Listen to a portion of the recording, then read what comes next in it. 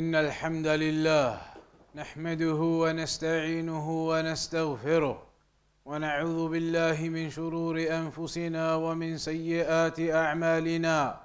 من يهديه الله فلا مضل له ومن يضلل فلا هادي له، وأشهد أن لا إله إلا الله وحده لا شريك له، وأشهد أن محمدًا عبده ورسوله. يا أيها الذين آمنوا اتقوا الله حق تقاته ولا تموتن إلا وأنتم مسلمون.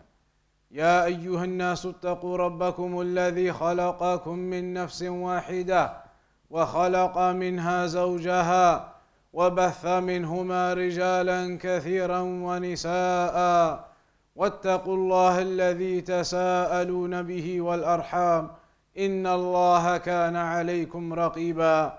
يا أيها الذين آمنوا اتقوا الله وقولوا قولا سديدا يصلح لكم أعمالكم ويغفر لكم ذنوبكم، ومن يطع الله ورسوله فقد فاز فوزا عظيما.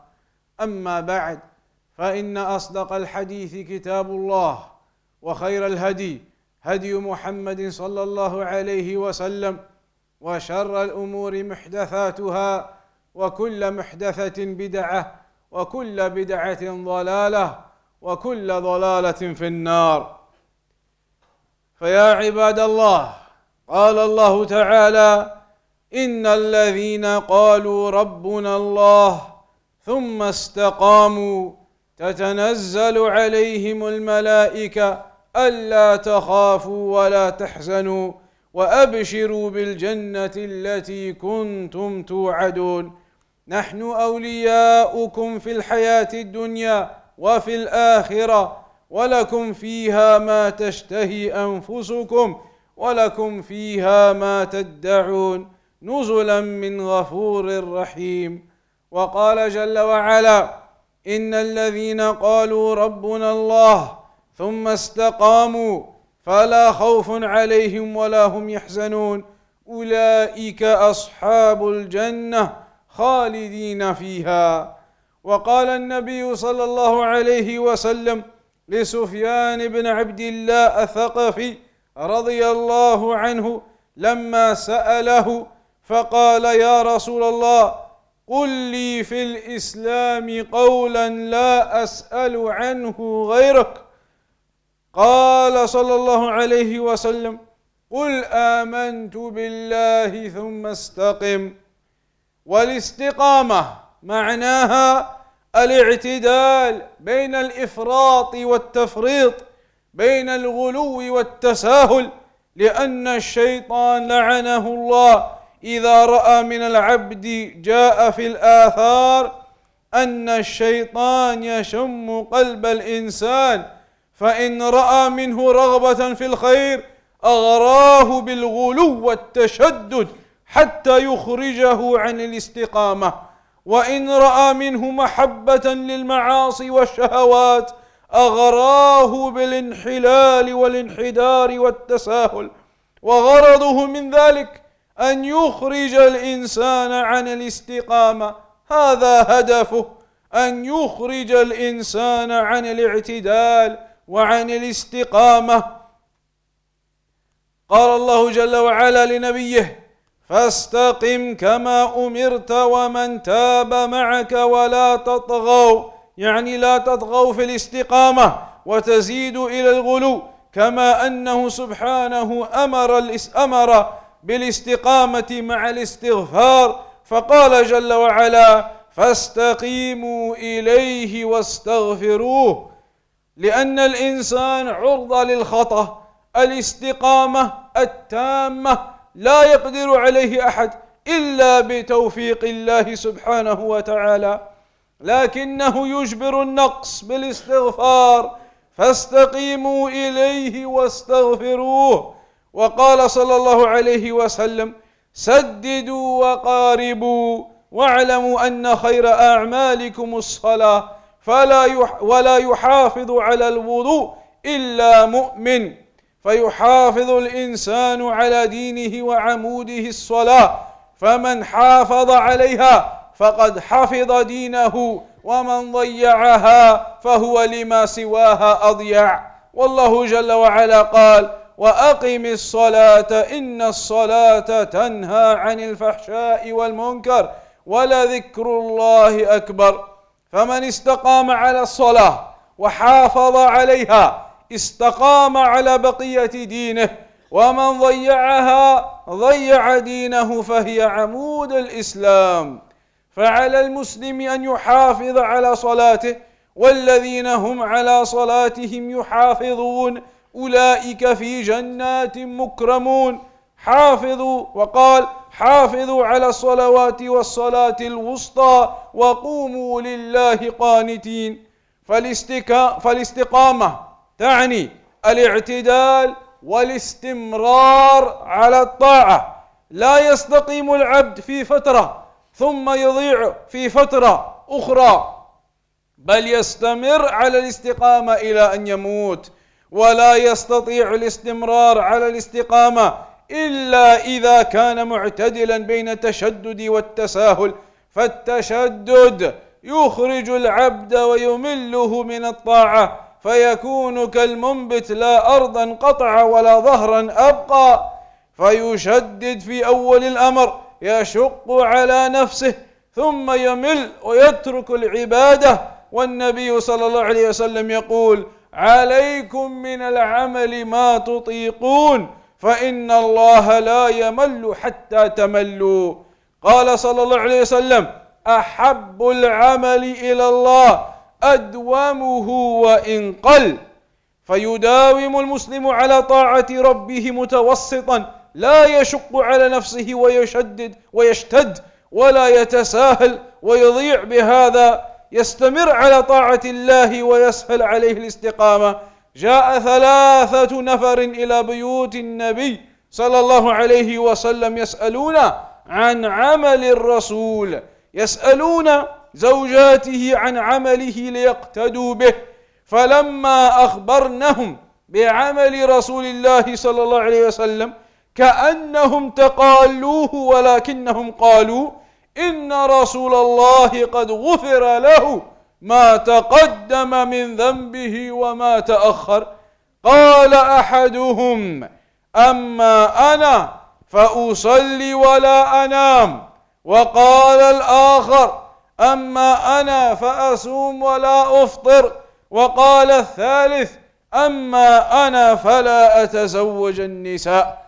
فلما جاء رسول الله صلى الله عليه وسلم وأخبر بمقالتهم غضب صلى الله عليه وسلم وخطب وقال صلى الله عليه وسلم: ما بال أقوام يقولون كذا وكذا، أما أنا فأصلي وأنام وأصوم وأفطر وأتزوج النساء، فمن رغب عن سنتي فليس مني.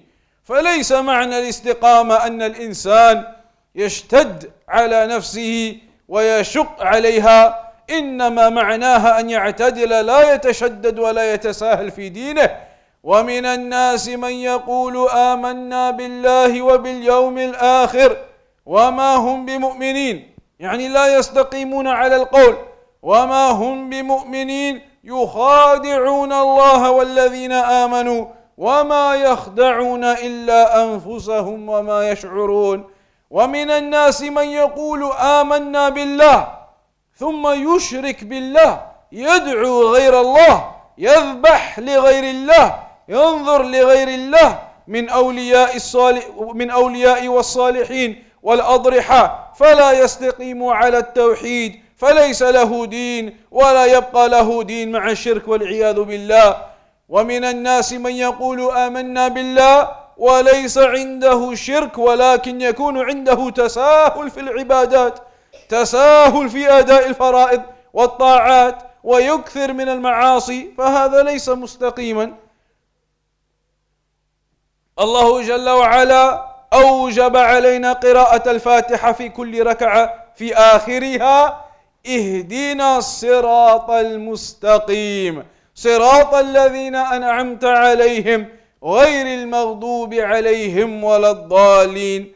صراط الذين أنعمت عليهم، وهم أهل القول والاستقامة، أهل القول والعمل الذين أنعم الله عليهم، هم الذين قال الله فيهم: ومن يطع الله والرسول فأولئك مع الذين أنعم الله عليهم من النبيين والصديقين والشهداء والصالحين وحسن أولئك رفيقا.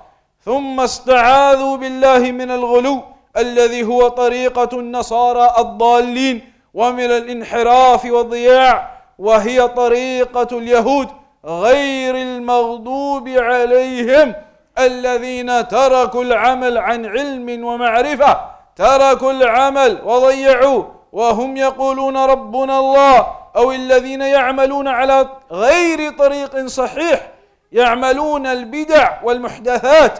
قال الله صلى الله عليه وسلم: من أحدث في أمرنا هذا ما ليس منه فهو رد، مردود عليه لا يقبله الله. فيعملون بالبدع والمحدثات ويتركون السنن ويعملون على ضلال، وهي طريقة النصارى. هذه طريقة النصارى، وكل مبتدع فهو على طريقة النصارى، وكل منحرف عن الاستقامة فهو على طريقة اليهود، وكل ملتزم بالاستقامة فهو على طريقة الذين أنعم الله عليهم.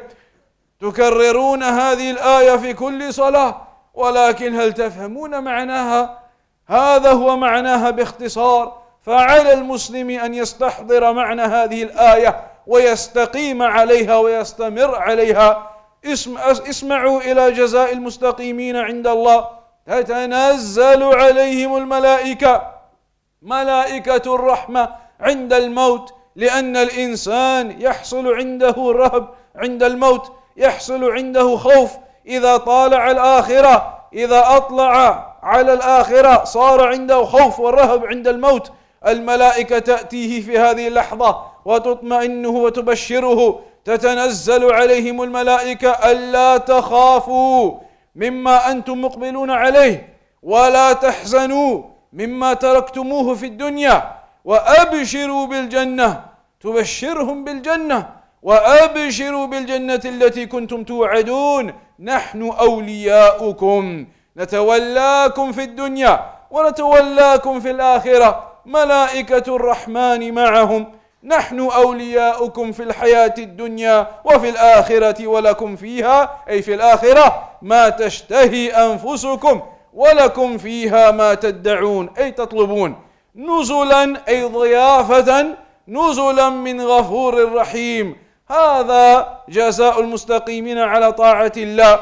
ومن الناس من يقول آمنا بالله ولا يشرك، لكنه يقع في المعاصي والسيئات والمخالفات التي هي دون الشرك، يتساهل فيها فلا يبقى معه دين. فلا يتساهل المسلم في أمور المعاصي، بل يتجنبها ويحذر منها. هذا طريق الاستقامة. لمن يريد الاستقامة وفقكم الله، وفقنا الله وإياكم للاستقامة ولصلاح القول والعمل. أقول قولي هذا وأستغفر الله لي ولكم ولجميع المسلمين من كل ذنب فاستغفروه إنه هو الغفور الرحيم.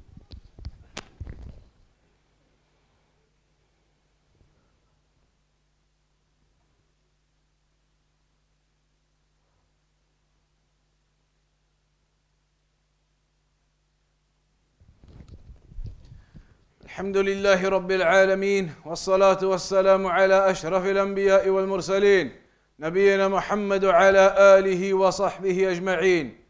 فيا عباد الله, it is important for us to recognize that all of us as Muslims need to be upon istiqamah. Istiqamah, meaning that we are Muslims upon the balanced way. Neither do we go into exaggeration and extremism, and neither do we fall short into negligence. Neither are we in exaggeration, and neither are we in negligence. We are upon that middle and balanced path.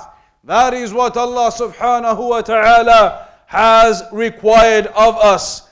In the hadith, the Prophet ﷺ mentioned to Sufyan ibn Abdullah al-Thaqafi, when he asked him, tell me something about Islam that I would not ask other than you. The Prophet ﷺ said to him, قُلْ آمَنْتُ بِاللَّهِ ثُمَّ اسْتَقِمْ. Say that I believe in Allah, I have iman in Allah, and then be upright. Be upon istiqamah, be mustaqim, meaning be upright upon your religion. Be upon your religion, and do not be from those who exaggerate and go into extremism, and do not be from those who are negligent and do not care. Rather be upright upon your religion, steadfast upon your religion. And that is why Allah subhanahu wa ta'ala mentioned to us in the Quran, فَاسْتَقِمْ كَمَا أُمِرْتَ وَمَنْ تَابَ مَعَكَ وَلَا تَطْغَوْا.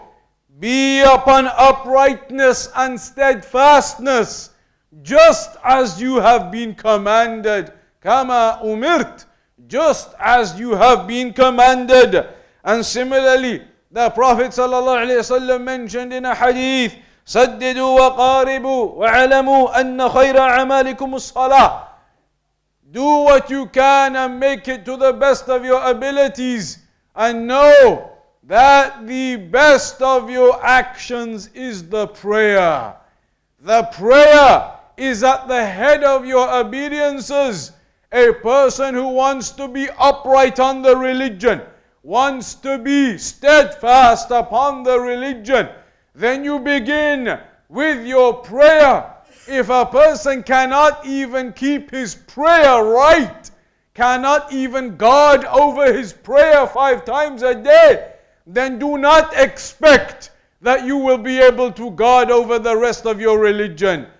The prayer is the pillar of al-Islam. Tawheed and then prayer. Somebody who cannot even guard over their prayer, then do not expect the rest of your religion to be upright. Allah mentioned in the Quran, وَالَّذِينَ هُمْ عَلَى صَلَاتِهِمْ يُحَافِظُونَ أُولَٰئِكَ فِي جَنَّاتٍ مُكْرَمُونَ. Those who guard over their prayers, they will be in paradise ennobled.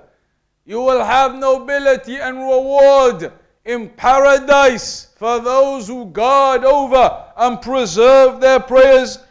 But when a person guards over his religion and makes sure that he does not go into extremism and that he does not fall short into negligence, then you need to be upon the upright middle path, which means that you do your worship in the balanced way. Do not try to overburden yourself with that which is not in the Sunnah, or overburden yourself over and above what is required and what is your ability. The Prophet ﷺ mentioned in a hadith, عَلَيْكُمْ مِنَ الْعَمَلِ مَا تُطِيقُونَ. Upon you in terms of worship is what you are able to do. فَإِنَّ اللَّهَ لَا يَمَلُّ حَتَّى تَمَلُّ. Allah is not bored from that until you become bored. You lose your interest and you lose your ability in your worship and you stop doing it. So a person needs to balance himself. You wake up for the night prayer, then do not try to do 3 hours, 4 hours every night and you only manage it for a month and no longer continue.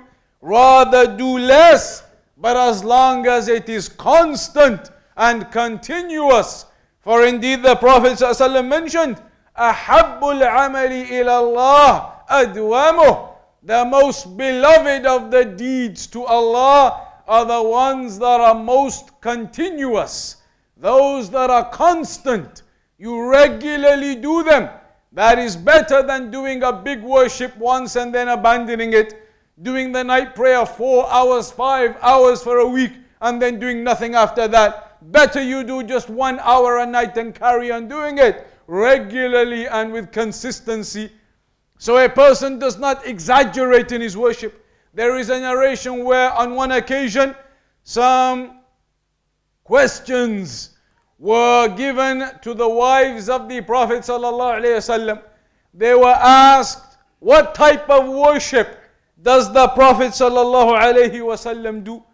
So they were told, but then they said, this worship, the Prophet sallallahu alaihi wasallam only does this much because all of his sins have been forgiven already anyway. So one of them said, as for me, I am going to pray the whole night and never sleep. Another one said, as for me, I am going to fast every day and never take a day off. Another one said, as for me, I am never going to marry, just worship all the time. So when the Prophet ﷺ heard this, he became angry. He said, what is it with these people? مَا بَالُ أَقْوَامٍ يَقُولُونَ كَذَا وَكَذَا. What is it with these people saying they're going to do this and that? Me, the messenger of Allah, he says, I pray in the night, but I sleep too. And I fast on some days, but I take some off too. And I get married, but I do worship alongside that too. So it is not that a person exaggerates and says, I'm never going to marry, I'm just going to worship all the time in the mosque, and I'm never going to take a day off, I'm going to fast every day, and I'm never going to sleep at night, I'm going to pray tahajjud all night till fajr. That is not the way, that is exaggeration. Because the Prophet ﷺ mentioned in the hadith at the end, مَنْ رَغِبَ عَنْ سُنَّتِي فَلَيْسَ مِنِّي. Whoever turns away from my sunnah, then he is not from me. We have been given a clear sunnah to follow, clear guidance on worship, clear guidance on what to do and how to do it. So it is not suitable for a Muslim to go outside of the boundaries of what has been prescribed to us. The Prophet ﷺ mentioned, مَنْ أَحْدَثَ فِي أَمْرِنَا هَذَا مَا لَيْسَ مِنْهُ فَهُوَ رَدَّ. Whoever innovates into this religion of ours something that is not from it, then it will not be accepted. In Surah Al-Fatiha, you read in every raka'ah of Surah Al-Fatiha, you read, اهدنا الصراط المستقيم صراط الذين أنعمت عليهم غير المغضوب عليهم ولا الضالين. Oh Allah, guide us to the straight path. اهدنا الصراط المستقيم. Guide us to the straight path. صراط الذين أنعمت عليهم. To the path of those whom you have blessed. And who are the ones that Allah has blessed? They are indeed the people of istiqamah, the people who are upon uprightness and truthfulness and steadfastness, neither in extremism and neither in negligence. Those who are in negligence are the ones who commit sins and they fall into haram and they carry on doing those evils. They are negligent of their religion. So do not go into extremism and do not go into negligence. Then you make dua, غَيْرِ الْمَغْضُوبِ عَلَيْهِمْ. Keep us away from the path of those whom your anger is upon, those who had knowledge but did not act upon their knowledge, like the Jews. And keep us away from the path of the misguided, and they are the ones who perform innovations, bid'ah. They perform worships that are not prescribed in the Quran and the Sunnah, like the Christians. So you ask Allah to make you from the people who are upon istiqamah, who are upright and steadfast upon the balanced path of this religion, following the Quran and the Sunnah, the revelation, the path of the Salaf of this ummah, not upon exaggerations and extremisms of the people, and not upon negligence and not caring about the religion. Rather, we ask Allah to make us from the people of istiqamah, in the upright path, and may that be made easy upon all of us, so that we may be entered into paradise via that. وصلى الله على نبينا محمد وأقم الصلاة.